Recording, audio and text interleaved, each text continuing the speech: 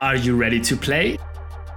This is Fabian Sewald, your host at the Sea Arts podcast, and today we dive into the world of playfulness.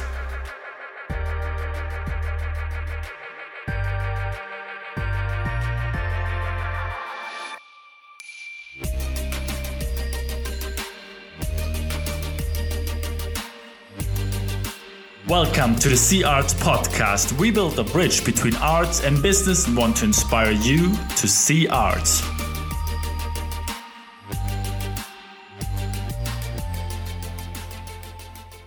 Well, welcome everybody to a new episode of the Sea Arts podcast. After our very first episode with Victor Key, I'm very happy to have another great artist and juggling artist with us today. It's Anthony Traer.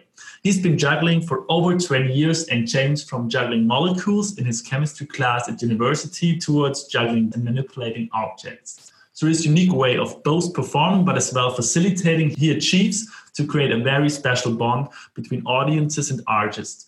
He challenges artists with his unique approach of blending different arts disciplines together and grow as an artist into a new holistic self.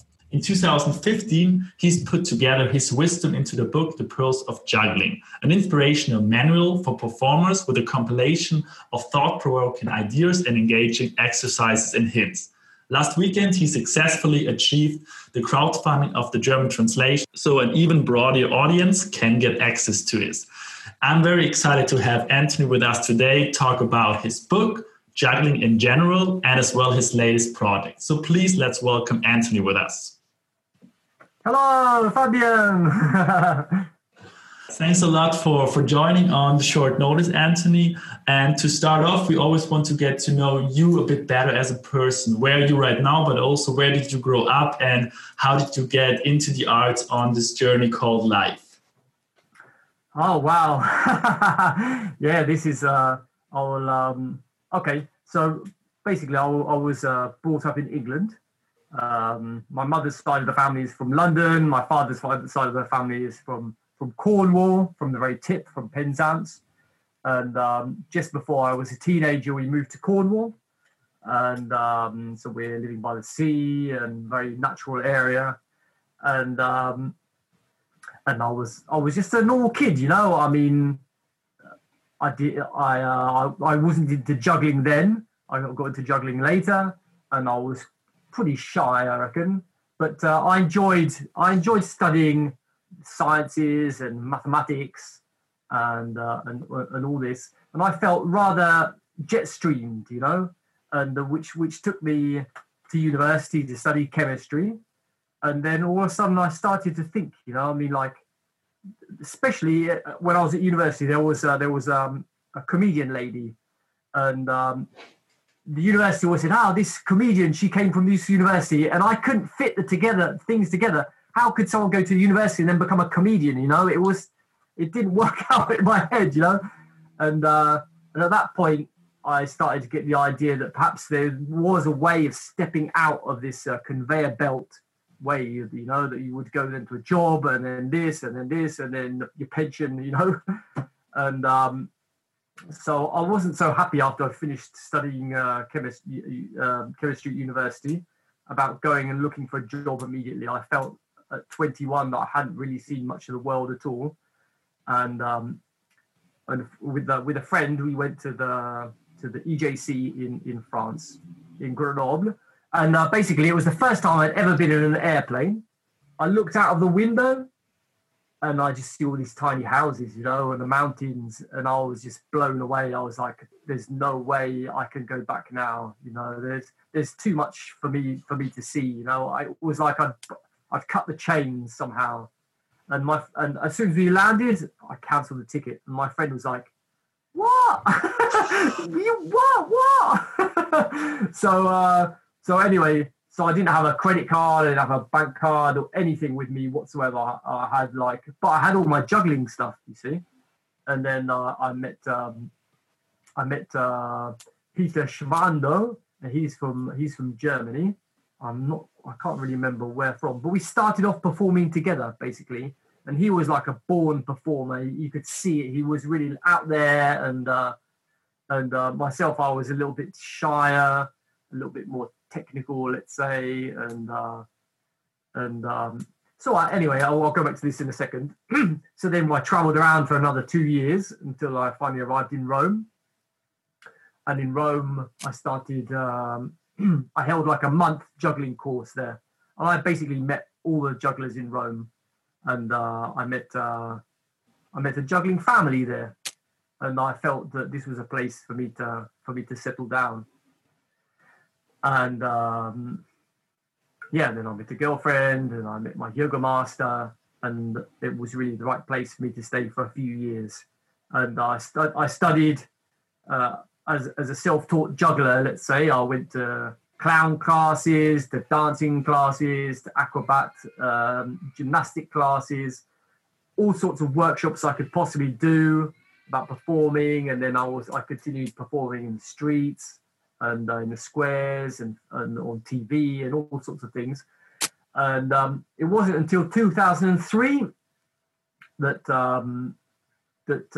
I went with my then girlfriend to see the open day at the Dimitri School in Switzerland. And I was just so impressed with the quality of the work there and the knowledge of the teachers. And I just thought, I have to go here, this is just calling me, and it's a big step. I was 28 then, and the cutoff age there is 26. But I've been doing all this training, all this yoga, so I was more like a 20-year-old physically, but I had the experience of an older person, and I was in a class with much younger students. And actually we had a class of 11 in the end, with 8 different mother languages at the Dimitri School. So this was like unbelievable amount of stimulus and an inspiration from how culturally, how everybody out, and it was also difficult, interacting with so many different cultures, because things that are normal for you aren't normal for other people. And so anyway, after the Dimitri School, I decided I went to Gran Canaria with one of my friends from the school, Guido van Hout from Holland, and he lives in Holland now, and we have worked together since. And he's my juggling partner. Right now, I don't have a juggling partner, and it feels a bit sad. It's like being a single juggler. And I think it's much more fun. It's much more stressful working with somebody else, because it's like you don't give each other a break. You're always on the thing. And but I really enjoyed.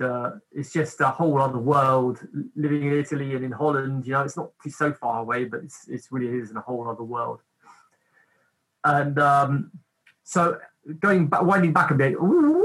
So when I was in Rome, I carried on teaching jugglers, and I had lots of classes, and then I started to teach some retreats after reading the Zen of Juggling.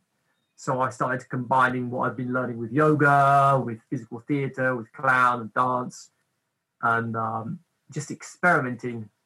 So we started off with like week-long retreats where we'd cook for each other, and these have been going on for 20 years now, and I find them very, very important. They're very important moments for a lot of people that have come through these sessions, because it's not just about the technique, it's like it's the effect on our whole body, and the whole body, when everything is activated and awake and open, we start to really do some amazing stuff, and start to open up and be a bit freer,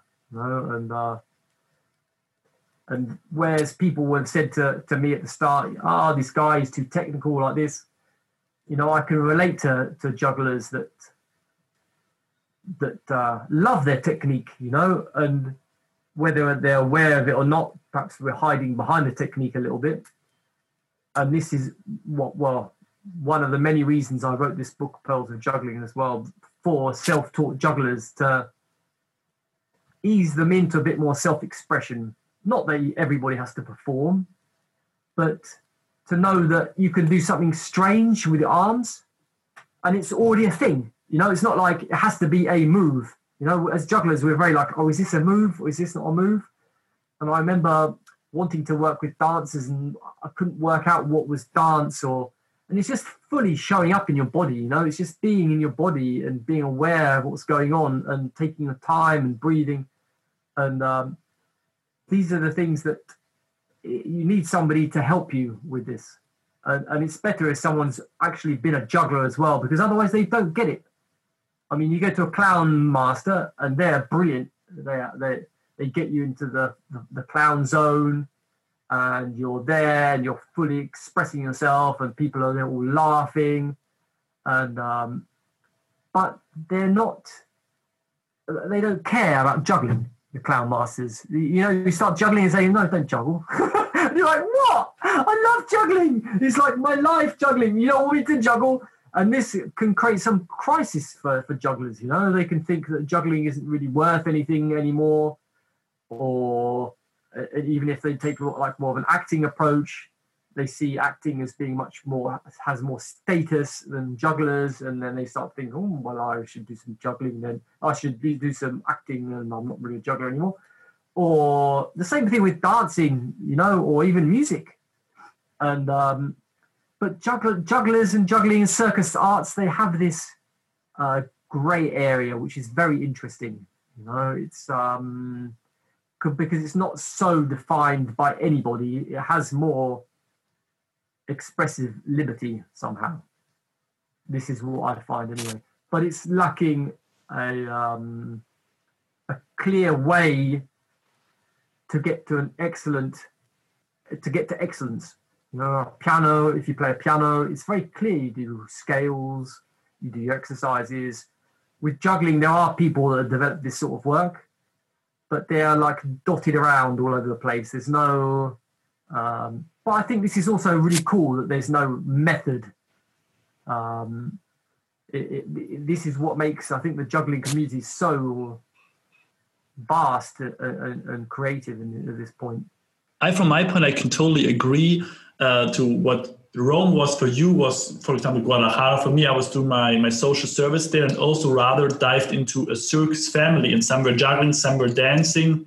So I think it also has to do that when I came back to Germany after this time in Mexico, I felt juggling in Germany is so much more technical. It's about skills and putting it into numbers as well, rather maybe for how you experience juggling with in the context of juggling molecules, and rather this technical approach, which is good for something. But for me, my approach was rather it's about movement. It's this community thing that's rather everybody brings something to the table. And this was also what kind of like put this spark of inspiration into me.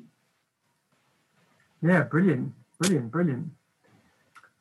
Yeah, this is more or less the story. And then after I finished the Dimitri School, I was very interested in performing. You know, they charged up with performing, and I created 3 or 4 different shows.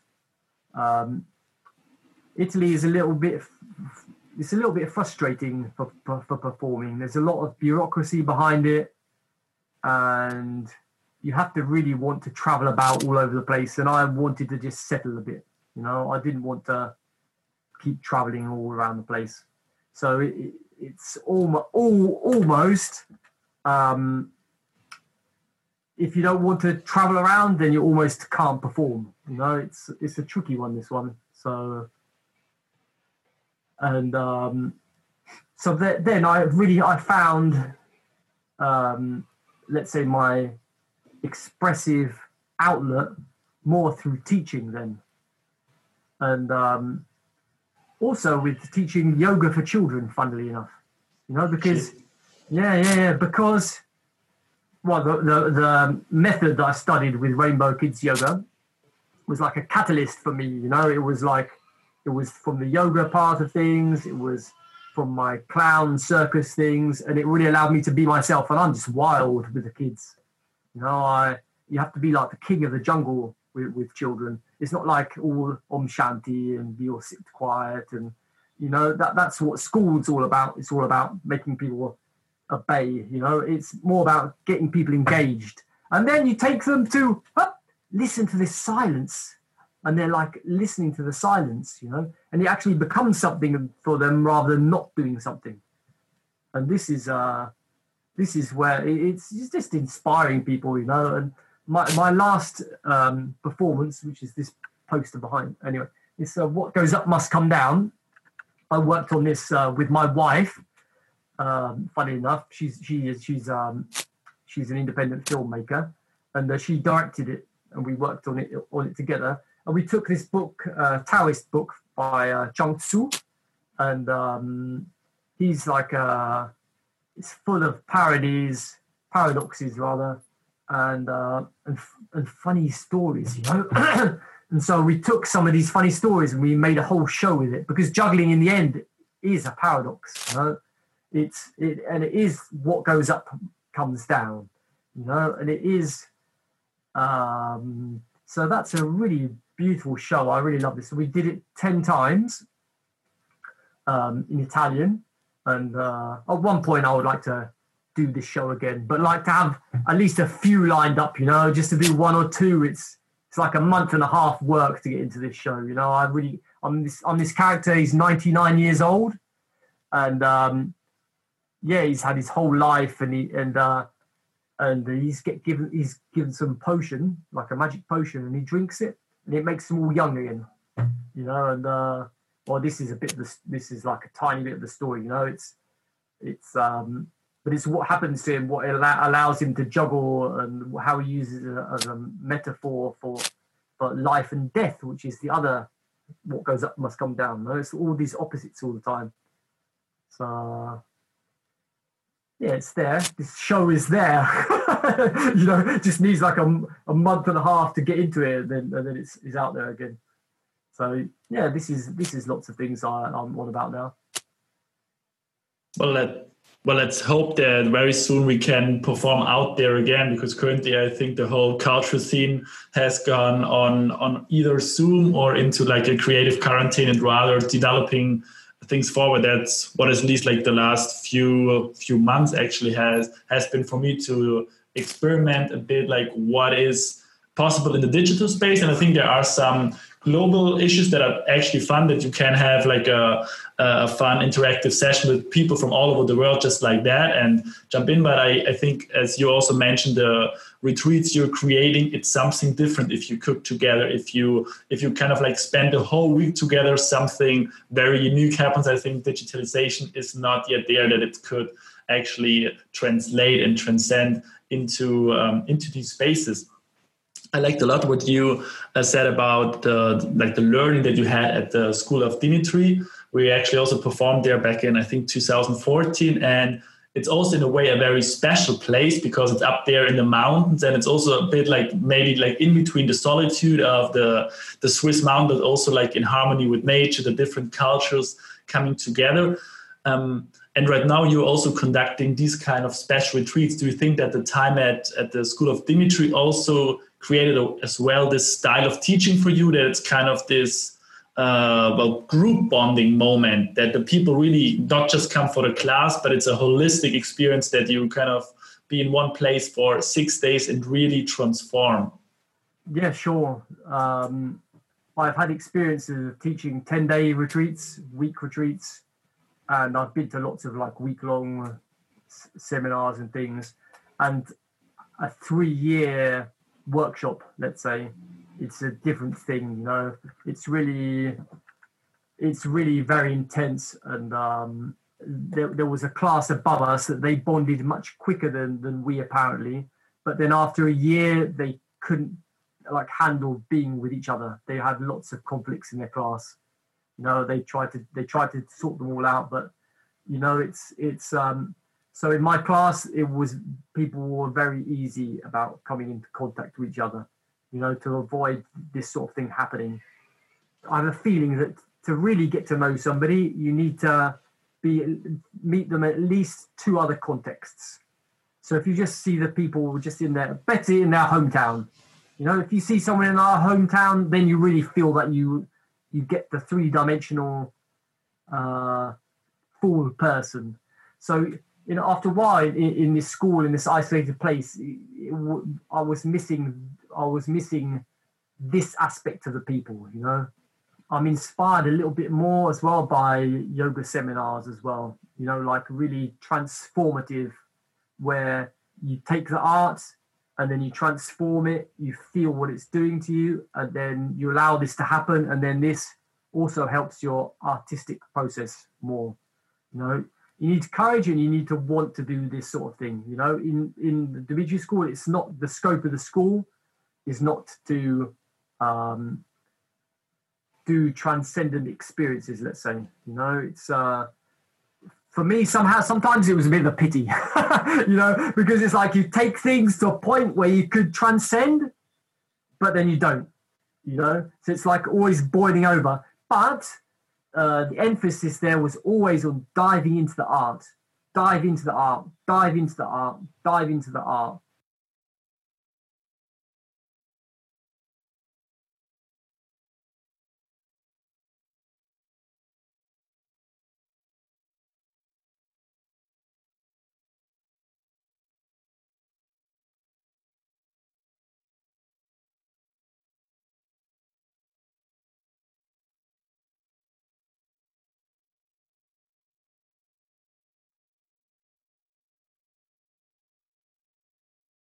To say. So it's very, Dimitri School is very, it's the craftsmanship behind physical theatre, let's say. And it's very important. They put a lot of emphasis on this craftsmanship because you are learning a craft there, like someone who makes boots, leather boots, you know. It's like you need to know all the things you need to know. The paradox is that we are our own instrument, and this creates some mental difficulty, you know, because it's hard to have the distance and be in the thing at the same time, you know. It's really that is the most challenging part of the work, definitely. But I use a lot of what I learned in the Da Vinci School in my retreats, and I use a lot of things that I've experimented on my own, and I allow myself the luxury of just seeing where things go. I mean, I have my program, and just I am constantly amazed with new things that come up all the time. It's just because if you follow something, it turns into something else. It always turns into something else. And also, you know, the mood of the group. What's the mood of the group? Oh, the group's like this today, is it? You know, often, you know, it's like in this circus school I'm working in Rome, Materia Viva. Perhaps they're in the last 2 months and they're working on their performance. I come in and just do my juggling class with them, my creative juggling class with them. I come in and they're like, this is really heavy atmosphere, you know, and I'm like, oh my goodness. So then my job is then to pick everybody up, you know, and I managed to do this. I pick everybody up, and then at the end, everybody's like in a whole other mood than they were before. But it's only because I recognize what's going on. You know, I don't come and say, and start shouting them and saying, what's going on here? No, I don't. That's not the right way. You know, you have to engage people, get them engaged. You can't blame people, you know, for being like in a dark mood, I don't know, or being worried. You just have to get them out of it. I think that's our role as trainers, you know, snap people out of there, get them to feel how they are, and perhaps even exchange. You can do a lot with how people are actually feeling in this moment, you know. You can juggle how you feel in this moment. How do you feel? I feel like this. And you juggle it out, you know, you give it, you see it somehow. And this is, for some people, this is really eye-opening part of the workshops I teach, you know. It's like, so I can actually train how I feel and not like force myself, you know. And because when we force ourselves to train, it rarely comes out good, you know. It comes out a bit rigid or it's a bit limited somehow. But we need to warm ourselves up into it, you know, warm up ourselves mentally as well as physically, and some music or something. And we need to trick ourselves to get into this state, you know, more of a fun state, I would say. So yeah, my earlier retreats, workshops, training sessions, whatever you want to call them, they were a huge melting pot, lots of different things. And in the last few years, they're much more refined somehow. You know, it's like I have a whole series of things that I can just choose from, see where people are at. And somehow, and sometimes we don't do any end performance at all now, but often we do. And we always just like try and arrive at it. You know, perhaps there's like one afternoon or one whole day that people are like really rehearsing their stuff, you know. But I try and get it so it's pleasurable. And sometimes for some people it's a bit intense. But it's a motivating thing, you know. It's like I'm very aware that in a teaching setting, especially with jugglers, there are things that on my own I find it very hard to do. So I know there are some things that it's much easier to do in a group setting. So I try and give more emphasis to these sort of things, the group collaborations. Perhaps you work on your own thing, but you are anyway inspired by other things which are going on. You know, and it just takes the effort out of it. But creating a new act is hard work. You know, it's really hard work, and it's better if you're inspired to do it. It always comes out better. Yeah. And so like for the retreats, you have a rough schedule, but then it's more about like reading what the group needs and from there on adjust to the individual needs. And I think it's in a group setting, it's always that something more like this, some of the soul parts, if you put them together in this group and you're good at like kind of mixing these ingredients together, you really feel that something new is emerging in a way out of it naturally. That's what I found so interesting working in group contexts. Yeah, there is quite a defined structure. You know, we have like a yoga or tai chi, or like a walk or tai chi before breakfast, and then we do some more body work, and then there's a training. We always have like an hour of training where everybody works on their own thing. Like everybody chooses music to put on every day, and then there's no talking. It's just really work out how to train. What do you want to learn? And perhaps the first day is you need to calibrate what you're doing. But after this 1 hour becomes really important for everybody. And we do a lot of stretching. And the afternoon is always more creative work, so more movement, more essential acting. You know, it's like there are some things that we don't need to become actors as jugglers, but we need to know how to make the right choices. Otherwise, we end up to be really bad actors, and it's just a bit painful. You know, it's better to not do it somehow.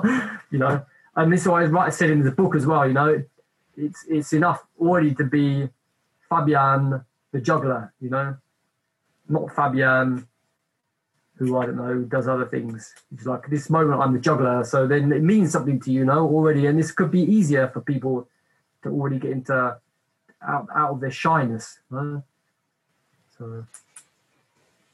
So yeah, going to what I was saying earlier, now I'm still pretty shy in some situations, but I'm busting through it. You know, I'm busting through it.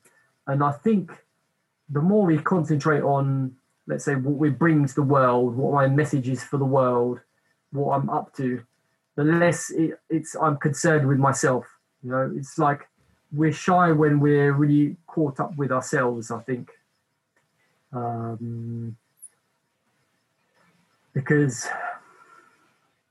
we make the shift. If we make the shift from taking to giving, you know, we're as a society generally, we are obsessed by taking, and not even in a good way. You know, we don't really honor the other person we take from them. You know, it's not like we're not stealing from anybody, but we're not like so grateful. You know, and but we always want things from other people. Oh, what's this person going to give me? What's this other person good? But when we concentrate more on just giving to other people, then it changes everything, because we're not worried anymore, and things come to us anyway. You know, it's not like I have to weigh all my options all the time. The Bhagavad Gita, and lots of other, let's say, sacred texts, they all talk about this, you know, doing things without expecting the return, without expecting the fruits of our labors. And this, you know, is funny. It doesn't quite work out, you know. It's like, of course I want to get paid for doing this, or what this would, but you don't necessarily know where it's going to come from when you're giving, you know. And so this is a whole other area. I don't know if we want to go into this right now or later. It's an interesting part that when you talked about the stage personality, and as well before this shift is also something that I found interesting. I'm consider myself as well as a clown, but sometimes we're rather technically juggling. And for you, is this the same, Anthony, or is your stage personality a different person? Is this something like you can dive into, you can shift towards, or is this like an on-off? How do you transcend into like the performance mood? Because it's like a different one being in the training mood, and then like I think we all have different roles. Yeah, right. Okay, so what we learned at the Dimitri School is that every character has a solid nucleus when we find this nucleus. And that's a blessing, you know, when we find this nucleus. It's like, that's it. Because then whatever's coming at you, you know how to react in this character. You're no longer yourself in all effect, you know? So this happens with some of the characters I do. And some of the characters, you know, they just need more time. You know, they need 30 performances before you're really in there and you know how this person reacts. And it's not even really knowing, you know,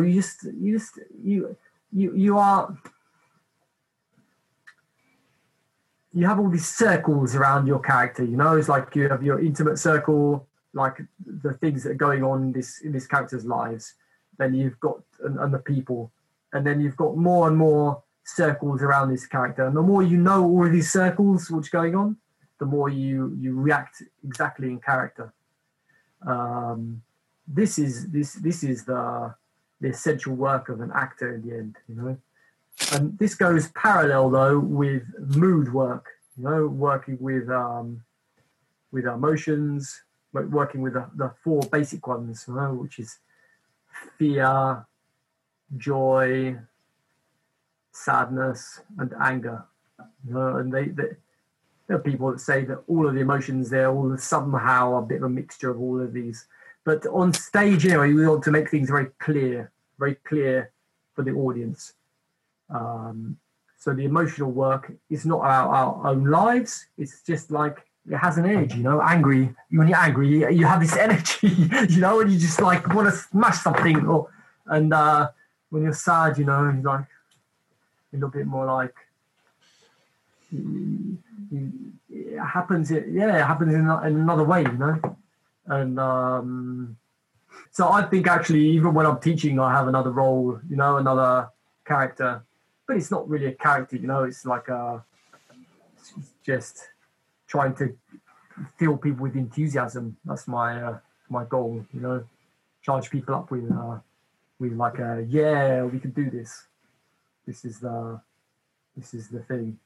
So yeah, I remember years ago, Niels Paul, you know, the guy that made these juggling hats. He made all these juggling hats, and I remember going to one of his hat workshops, and it was a show, you know. His workshop was a show. It was like a street show. It was like, you want to see another trick? You want to see another trick? You want to see another trick? Yeah! And this has always stayed with me. This is like years and years ago, and I thought, brilliant. You know, it's like you could do anything like as if it was a show. It doesn't have to be like so. You can regulate, you know, with who you've got in front of you, but it can be always more fun. You know, it could always be more fun. This is opening up another chapter now, but.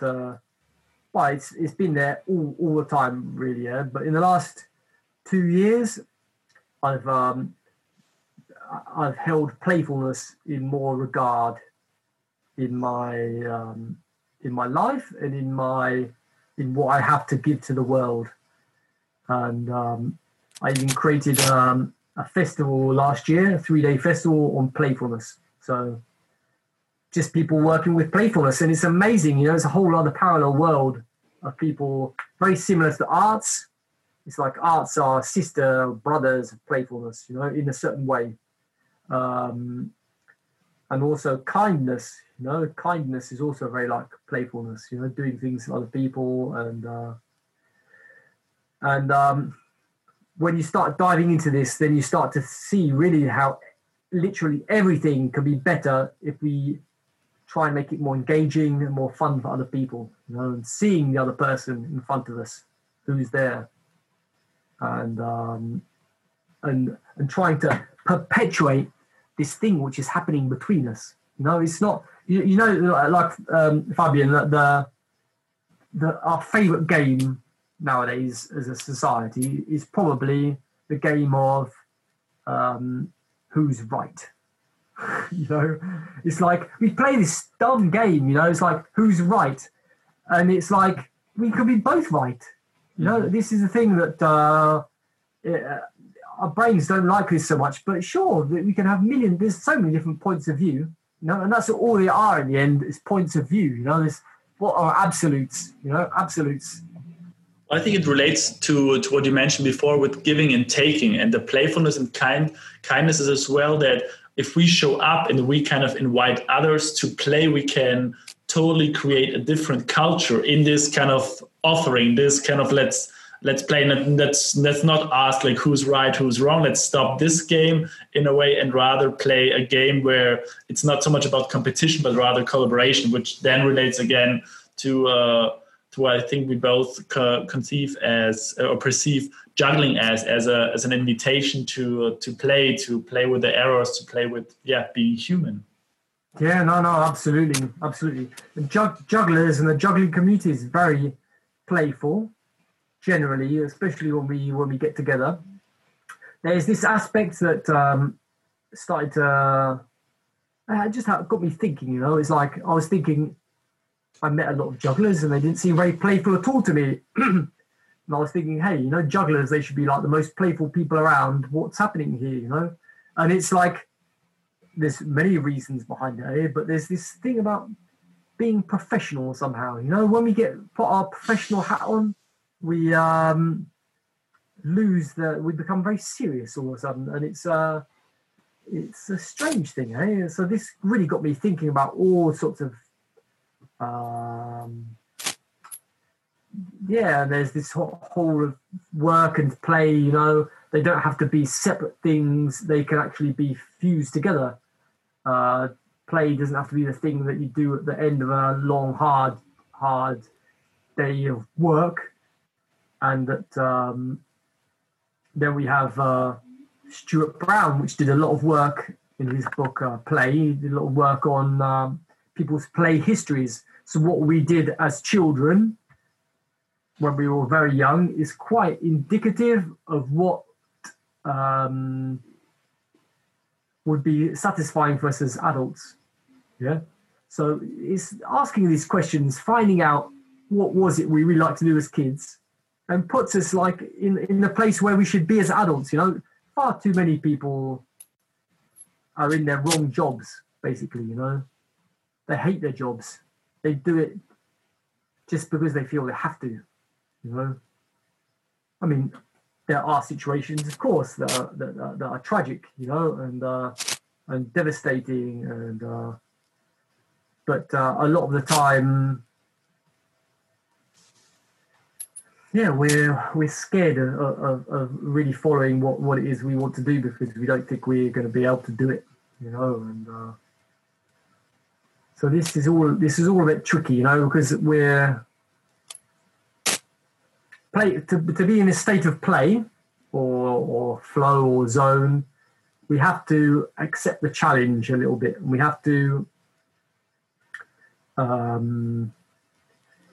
take risks, you know, whether it's emotional risks or whether it's just learning something we've never did before, or it could also be doing something that's potentially a little bit dangerous, like climbing a tree. I don't know. No, but all of these things, they get us out of, or even like something else is a risk is like giving someone a compliment. You know, hey, you look great today. You know, yeah. And so always risking. And actually, in this quarantine time, I found what saved me partially is trying to do at least one thing a day that was scary for me, somehow, which was challenging. Like already this conversation with you, this is, for me, it's already my challenge for the day, let's say, because it's getting out. I don't know what I'm going to say. I don't know what you're going to say, really. And so it's just opening this space. And so what can we do to help others play more? This is a question, right? We can already allow to create a safe space. This might sound paradox. This might sound like a paradox because before I was saying we need to take risks, but to be able to take risks, we need to feel safe. So we can feel safe by getting everybody to know each other, their names, for example, doing some silly moves, some dancing, having a little laugh, and this already starts to create a safe environment. And if I take care of people, looking out for everybody, is everybody okay? Then we can start to play and start offering invitations. To be able to play, I need to offer you an invitation, and an invitation isn't. I'm not saying you have to do it, otherwise it's not an invitation anymore. So this is subtle ground, but I need to be able to invite you, and not.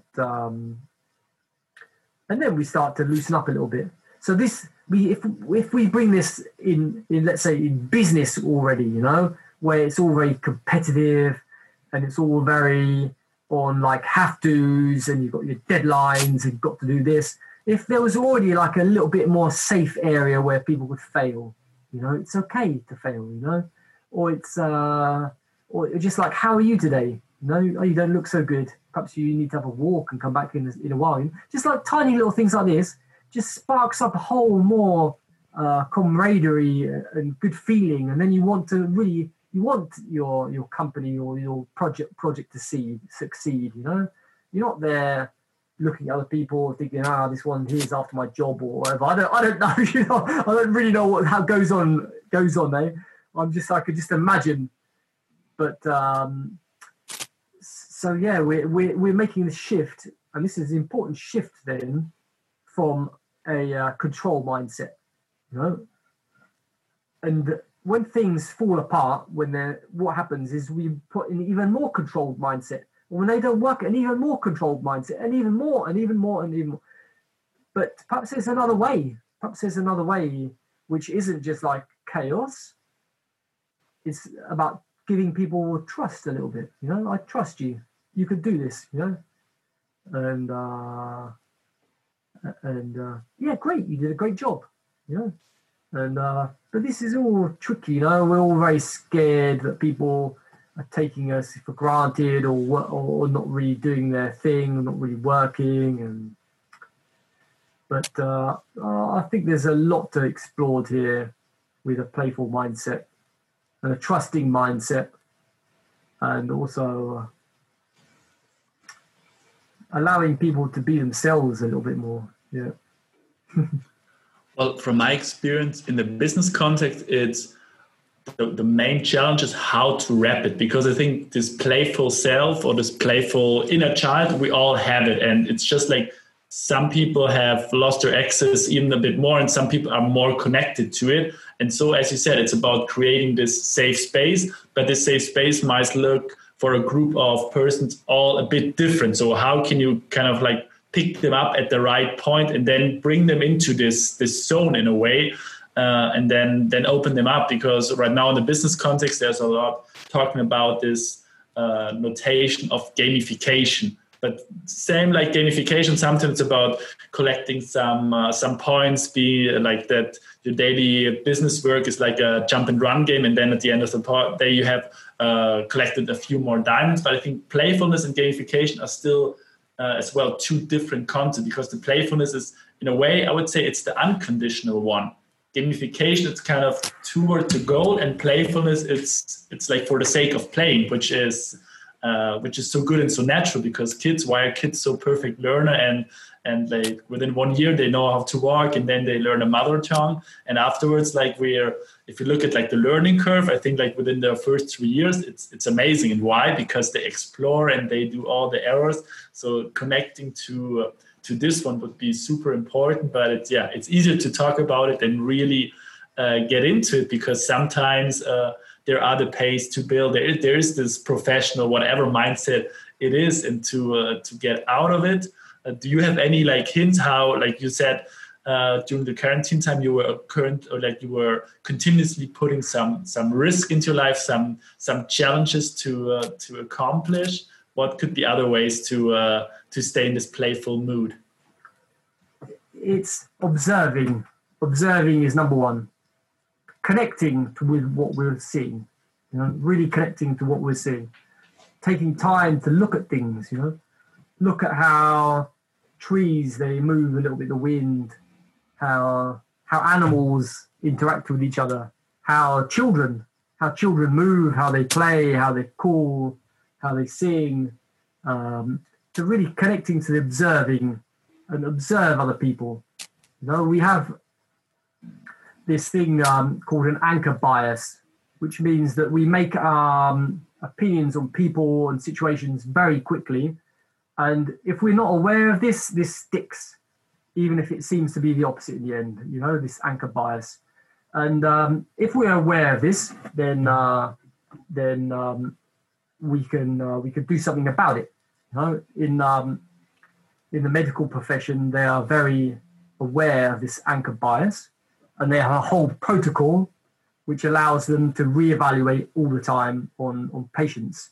Otherwise, they might say this guy's got a stomach ache and he's actually got appendicitis, let's say. But if I'm convinced he's got a stomach ache, then perhaps I'm not going to do certain tests. And this is pretty evident in the medical world, but this happens all the time on a personal level. So just catch ourselves making firm affirmations about what a person is before we really know. I'll just catch yourself. I'm making a judgment about this person. Do I know this person? And if you're in a safe situation, if it's in a job or whatever, perhaps you can just small talk, like, hey, how are you? How's it going? And then this already breaks the ice into the unknown, this thing here. And it's already a bit scary, asking people who we don't know, hey, how are you? Well, how's your day been? And people always respond. Some people maybe they're like, what does this guy want from me, But if you're really coming from a genuine place of curiosity, and you can laugh, and say, I don't know, you make it up. But so I would say that the other thing we could do to invite more playfulness into our lives is really being aware of invitations into play. So there's not only just playfulness going around all around us and we don't see it at all. There's also a lot of people that want to play with us that we label as annoyances, as annoying. Let's take a 3-year-old kid. You're doing something important, and this kid's, come on, he's pulling you something. Come on. What do? You push him away? Or you say, okay, I'm going to do this later.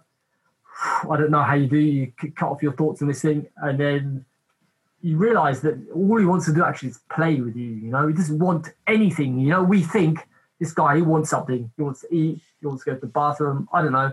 He just wants to play. Most natural thing, right? Wants to interact. And some people say he's looking for attention, but that's a rather... of course, this is what's happening, but he's not just looking for attention. He's looking for the exchange. Like he wants to give you as much as he wants to take from you, And but this also happens with our partners,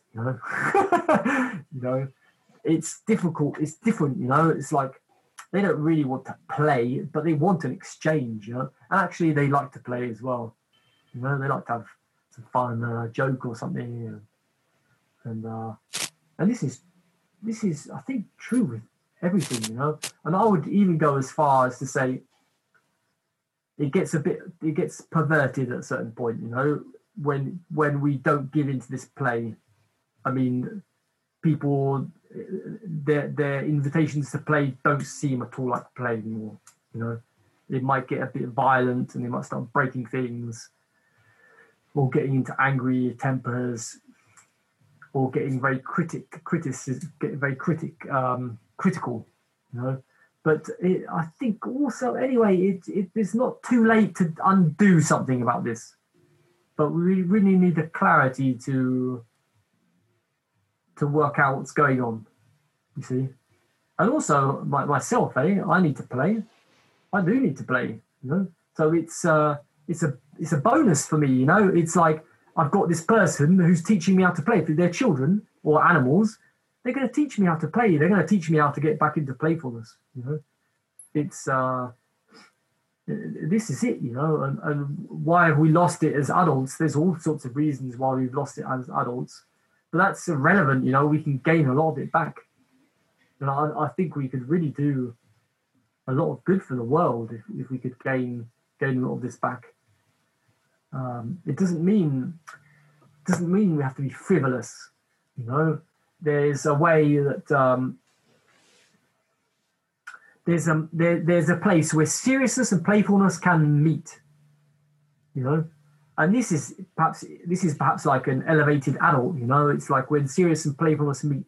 And sometimes you become a bit more playful, sometimes you become a bit more serious, but not rigid serious, you know, and not just like clowning around all the time, you know. Yeah, it's this balancing. I totally agree that we have to find this balance, not just being the professional one and never able to laugh about anything, and on the other hand as well, like taking as much playfulness, as much of this giving and accepting this invitation to play. So yeah, that's a major takeaway, that first of all, like, remember to observe the beauty around us and the beauty of these relations, the beauty of these interactions, these encounters. And I have 2 small kids, so it's so good to see them. It's like a show every morning, how they meet, how they mingle, how they sometimes argue, but then sometimes seek for attention. But in the end, it's rather this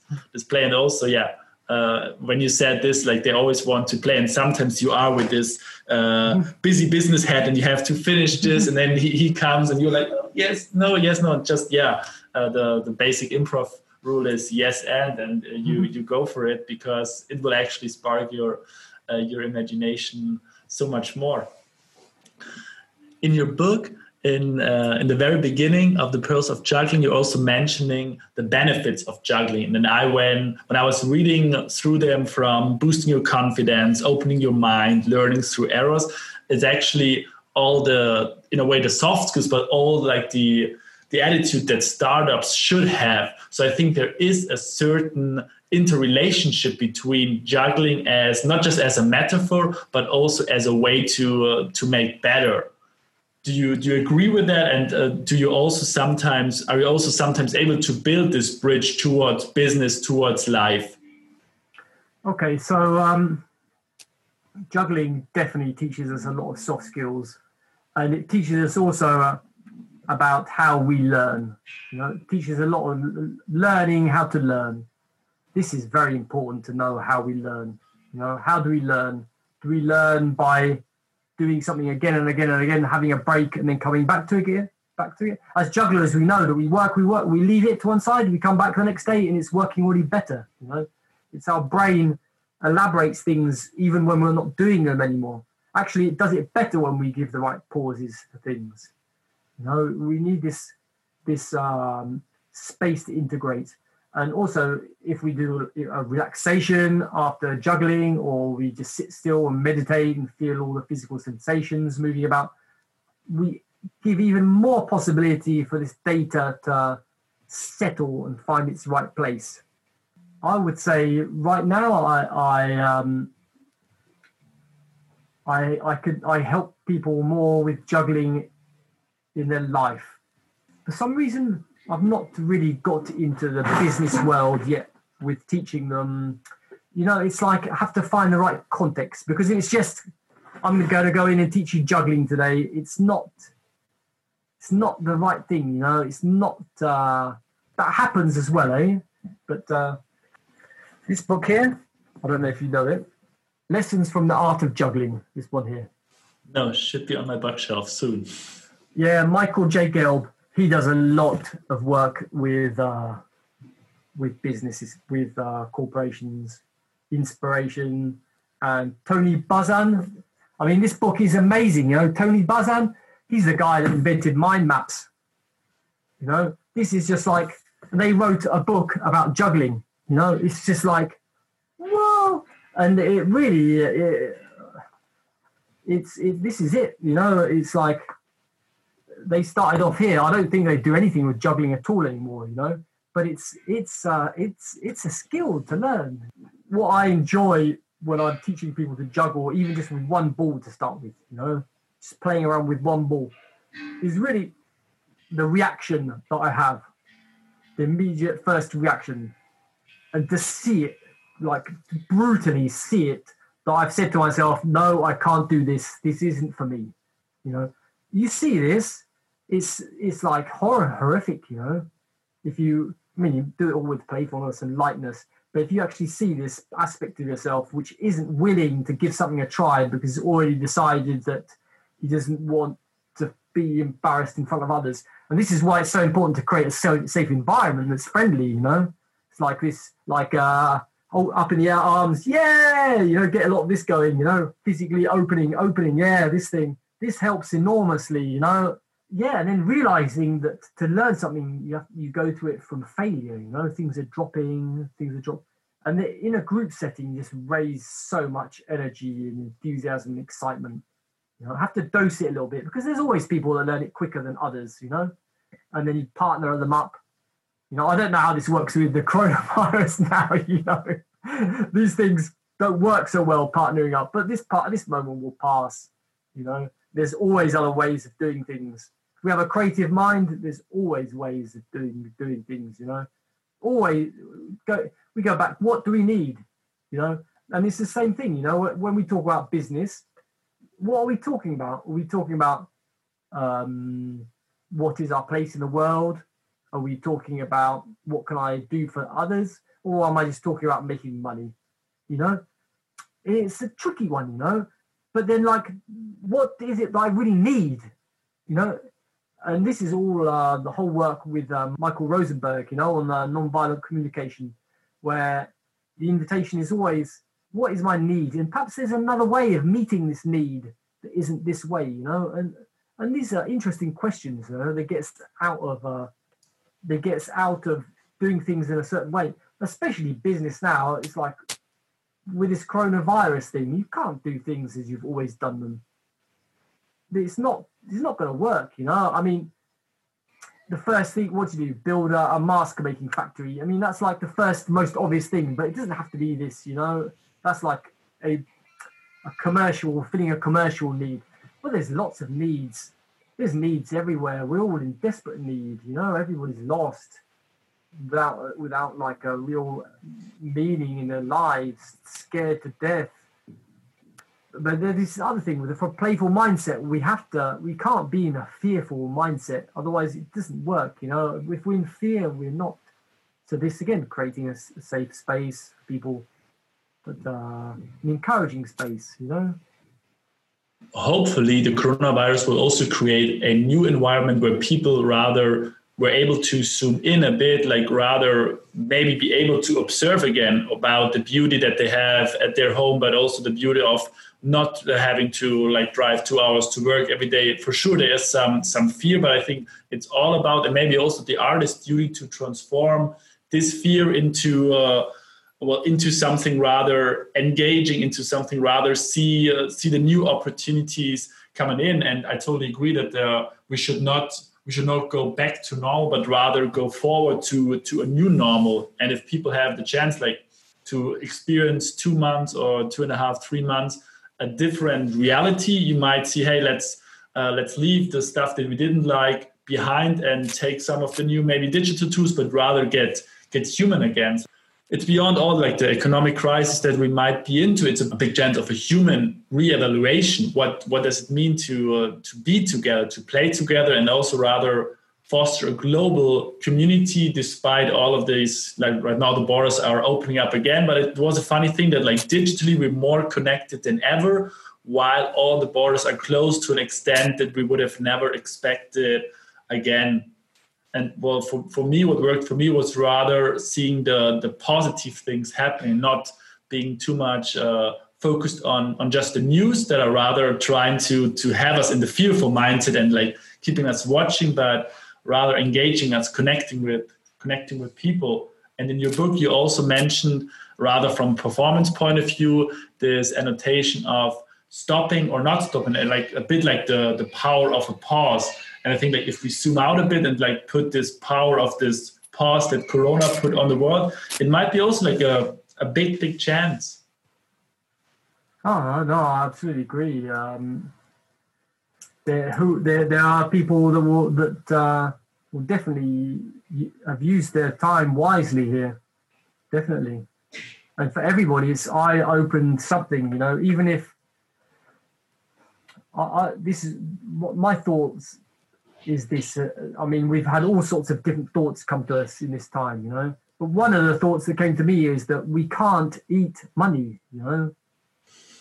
It's like it's actually somehow worthless as well in some situations. So we need a plan B as well. Definitely need a plan B. We have this thing where we think that if we only had enough money, all our problems would be solved. You know, this is a big question, and this goes. This question infiltrates down to everything. You know, it's like if only there wasn't so much carbon dioxide in the atmosphere, there would be no global warming, you know. And it's never really asking what is behind all of this, you see. So the invitation is always to ask what's going on. And then there's this other factor, that we're all so heavily polarized. And this is where playfulness comes in big time, because it can help us out of this polarized thing. You know, take things a bit lightly. I mean, at one point on my Facebook feed, I could see all these things like people complaining about people being offended so easily. I mean, I wasn't getting this thing coming to me, but I could, like, from other people, I was getting this idea that there were lots of people getting offended easily, you know? So why do we get offended easily? What is going on there? What's happening, you know? Is it really that people are getting offended easily, or is it they're reacting in a way that we weren't, or is it that we are reacting to the way they're reacting? You know, I don't know. You know, it's people are offending. Basically, we don't know how to communicate. Okay, this sounds funny after this bit of a blurb here, but if I really communicate and say like I feel that this is like this, but we generally say things in terms of absolutes. And if I say an absolute like, oh, everybody should play, you know, people get their backs up and say, no, we shouldn't play. Play is just for children. If we all played, there would no get any work done. And you know, but I'm not saying this. You know, for example, I'm not saying everybody should play. Like, if we adopted a slightly more playful mindset, I feel that we could have more human interactions between people. You know, now I say this in this way already, then you're not going to have this strong counter-attack, let's say. No? So we need to be able to express ourselves in a soft way. Otherwise, we're going to get hard attacks. And for sure, there's oh, anyway, I'm blowing on now. Let's move on now. Fabian. Well, I like it that like we both like communicate in a soft way, but also in a clear manner. And maybe sometimes if we put it too soft, it also gets a bit blurry. And then like the message that we wanted to make, the point that we want to make, it's too blurry. And then like the receiver is also kind of like not getting it, maybe. Sure. No, sure. No, I understand what you mean. No, it just has to be from my point of view. Like, this is how I feel about it. Cool. Well, we talked already a little bit about this playfulness and flow. In a book, you're describing flow as well as something like going beyond limits, being self-exploratory. And also you asked Stefan Singh, who was putting it as like a state of almost being being meditating, despite the fact that, juggling is apparent useless. So tell us a little bit, how did you get into your personal juggling flow? Are there any routines? You talked about the warm-ups. How do you get into maybe the flow of juggling, but also the flow in your life when you're most creative, when you're inspired? Well, I start off getting into my body, reaching up to the air, stretching, feeling my body, opening up my whole chest area. You know, this is all a bit gluey. It's always stuck together sometimes. This bit, you know. So like moving, getting some music on, playing around maybe one ball, and ideally, I mean, there's so many different ways of training and getting into this, but I like the idea of starting off with one throw, playing around with all the different variations of it, adding a second and a third prop maybe, and taking it as themes. You know? I did a lot of training where I would go from this to this to this to this to this to this to this. Yeah, I don't really train in that way anymore, really. I zap quite a lot. I try not to do too much zapping, you know, because then it's just like your brain buzzing around.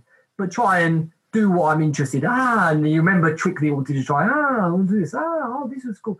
Because I found that if I write a whole list of things I want to do, it just gets longer and longer.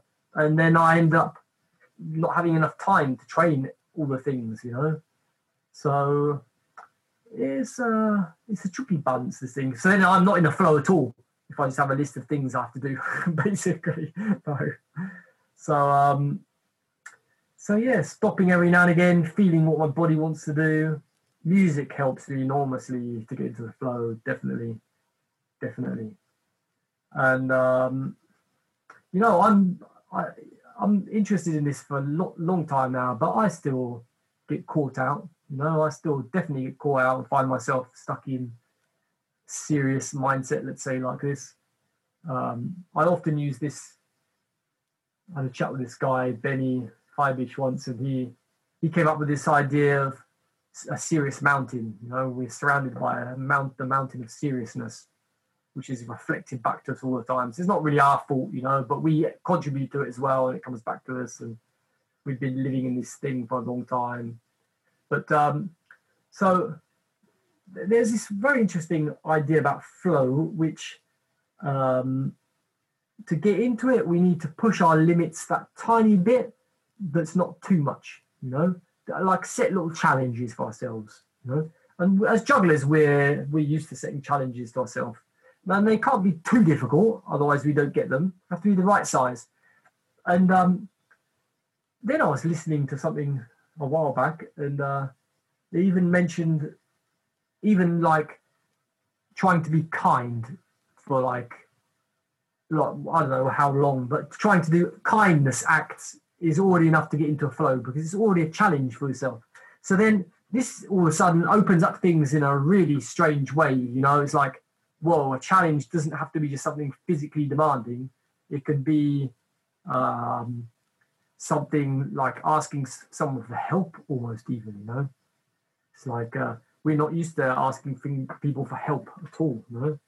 Actually, we try not to do it because that means then we're indebted to somebody, perhaps. And it's a strange one, you know, because I don't want to feel like I'm indebted to anybody.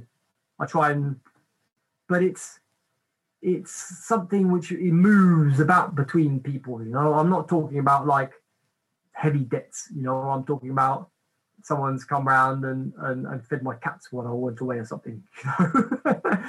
so it's like this whole idea of play it on, you know, trusting that people will play it on. And I think this is a great way of getting into flow, you know. And personally, you know, I always start the day going outside, and then with my yoga practice, you know, it's very essential to me to center myself, to find my own center, you know, and wake up and bring awareness into my whole body and my breathing. And what just came to my mind, talking about yoga, but also flow, how would you say is the relationship between mindfulness and playfulness? Do you see a relationship? Sure. Actually, on what we had this Giocosamento, which is this playfulness festival organised last year. We did it online this year, and the first panel session was dedicated to playfulness, kindness, and mindfulness. And there is a connection between them, you know. And mindfulness is also observing what we were saying earlier. It's this, you know, interacting with things, and so we could see it as a step into playfulness. But when we're playful, we are mindful because we are interacting with what's really there in this moment. Almost jokingly, you know, I like the idea that playfulness somehow is a more fun way of doing mindfulness. I like this one. But we can all think about this a lot more, you know, and what I say now, I probably will consider it differently in a few weeks even, you know. But mindfulness could be thought of being as more like the first steps into something. Playfulness is being a bit more active, you know. It's then smiling at strangers. It's allowing yourself to be a bit quirky, a bit silly every now and again, not to get attention from anybody, just because you feel like it, you know. And then even if you get attention from people, you know, if you smile, if you exchange a smile with them, it's like can only be a good thing, you know. And so yeah, for sure, there's this thing, playfulness, mindfulness. There's this thing about being full, being total, you know. And then, like, we could say that, like, once we're in playful, then we can then listen and feel ourselves, you know, and we have lots of echoes going around our bodies that can be mental anchors, you know, and listen to them and feel what's alive in me right now. And no, I've not really done any specific mindfulness work as such. I've done a lot of yoga, a lot of meditation, and so yeah, it's like sometimes, you know, we meditate, we practice, we wake up a lot of energy. You know, we need to express it somehow. You know, we need to express this joy. Otherwise, it sort of goes a little bit against us, you know. So yeah, it could be just like a little dance, a little dance you do before breakfast, or I don't know. Not it's really easy when you have a practice going on for years, that as soon as you finish practicing, you like look at your phone or you immediately go and have breakfast, you know. I try and deliberately not to look at my phone until I've finished my practice in the morning. And I find the days that I do look at my phone beforehand, they always go a bit weird, you know. It's but this is a whole other topic. About like finding flow in the daily life in a way, and also establishing routines and rituals that will bring the best out of us without all of these distractions. Because on one hand side, it's cool to have Zoom and we can talk while you're in Italy, right? Yeah. You're in Italy and I'm here in Germany. But as well, I feel as well it's sometimes challenging. But talking about digitalization, to a certain point, you also said you did the Playfulness Festival online. How do you play with digitalization for your work, for the courses that you do?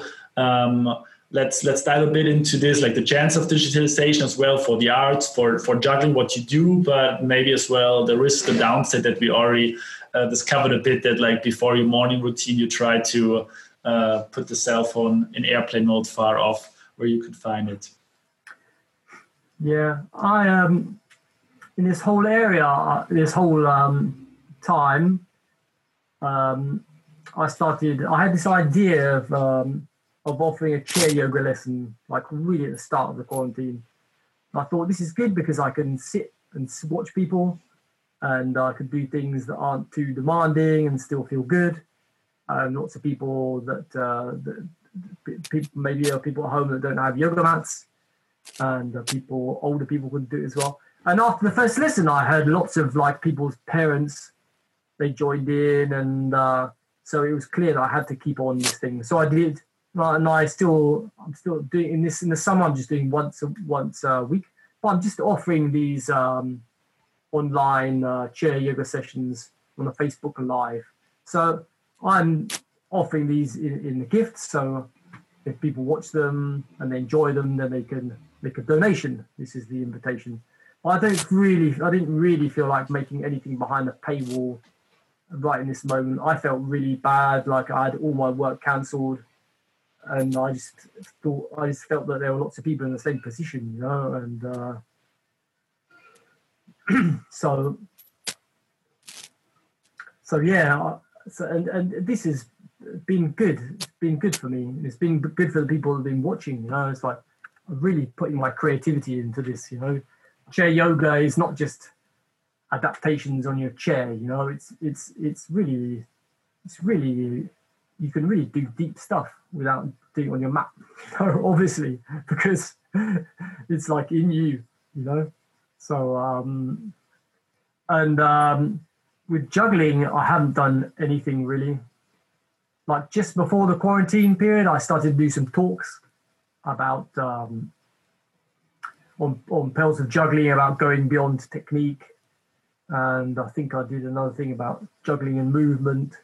And then this helped me to then do live things on later on, because I'd already done them before the quarantine.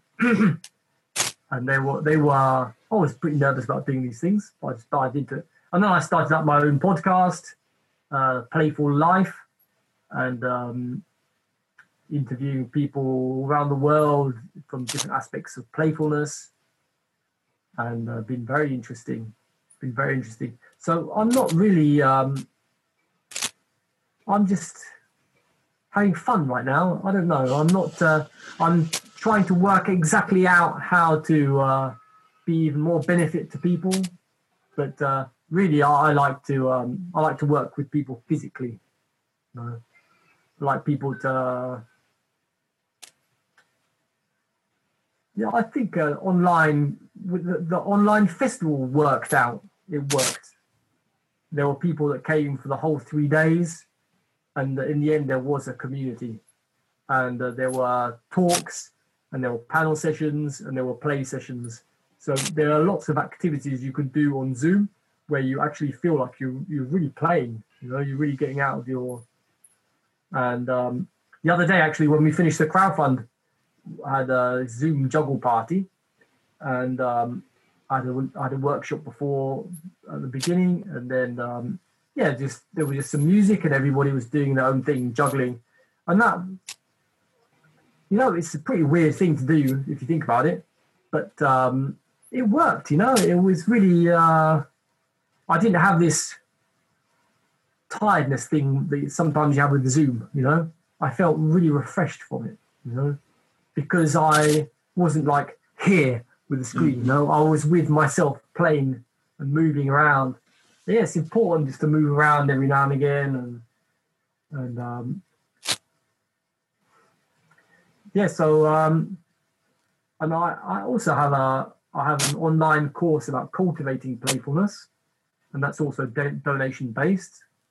And perhaps I'll set up some other things. You know, for juggling, and but everything takes so much time. You know. Hopefully, we'll slowly start to get more of a crew together. Perhaps we can work out how to do things, and make it a bit easier. Like less work on any one person. So yeah. So I don't know if I answered you about your gamification you said earlier, but yeah, if gamification comes from a place where you have to do it, it never works. No, it always has to be an invitation. You know, otherwise, yeah, people know they're being tricked somehow as well, I think. Or you do it and then you get feedback from people. How was this? What can we change? You make it. Can we make this more fun? You know, there's this concept between finite and infinite games. And there's this book, James Cars, I think it's called. And an infinite game is something that's open-ended, just carried on. A finite game is a game of football has its rules, it ends. You know, in an infinite game, we would say, can we use 2 footballs or 3 footballs? What if we had to do it just like on one leg? You know, you just start to question things, and then it brings in more. Just brings in more fun and more participation from the people, you know. And there's when my kids yoga training, he would say, if there's a kid who pulls your t-shirt, turn it into a game. Say, yeah, guys, let's all pull everybody's t-shirts. You know, and then this gesture just disappears. You know, it takes about 2 minutes, and this guy's happy. He played his game. Will he do it again? Maybe he doesn't. Maybe he's had his full. Maybe he's had his like 2 minutes of star time. Let's say like this. And but if you don't even try these things, you would just label him as a nuisance. This kid's a nuisance. You know. So yeah. I don't know if you have any more. Have you any more questions? Well, I think we covered a lot from your history over flow, the power of the pause. Maybe as a last point, I liked a lot your points that you're differentiating in between seeing juggling, but also seeing things as a sport, as something competitive, rather seeing something as art, diving into this craft. And as well, putting this one on the meta level, sometimes we see business as well a lot as rather competition. And we talked a bit about the concept of flow, but as well about the concept of playfulness. But let's dive a little bit as a final point into this one. What do you think for the future of education? Could this mean rather see education as well as an art and not as a competition? Okay, so one tiny thought before this is that we take Darwin's theory as being the survival of the fittest, the strongest, and not as the more adaptable, you see? And this slight nuance makes a huge difference because playfulness makes us more adaptable. And actually, this is one thought about why animals play in nature is because it makes their brains elastic and it makes them more adaptable to their environment. So whereas there are some casualties through play, like small cubs going out into the open and then eaten by birds, the average is an evolution for the species because they are becoming more adaptable, you see. So so play in schools, this is a question, no? About play in schools. Yeah. Of course, I think think play, but it's a tricky one, you know, because teachers themselves aren't so playful, you know. Maybe that's the problem.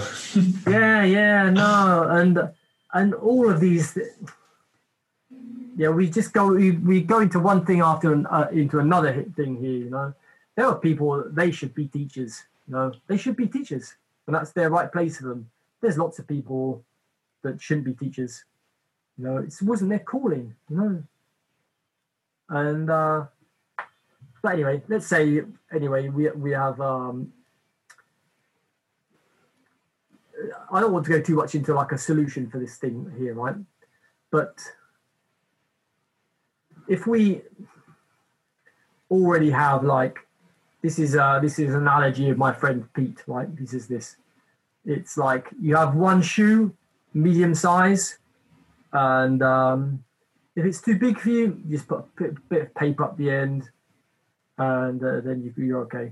If the shoe is too small for you, well, perhaps you just have to cut off your toes, and you know. So this whole idea of one size for all doesn't work. It doesn't work, you know, and it's this whole thing.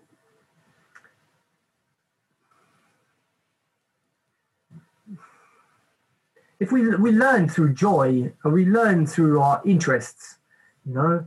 So right now, I don't have all the argumentation here. You know, there are colleagues that talk at much more detail about all this.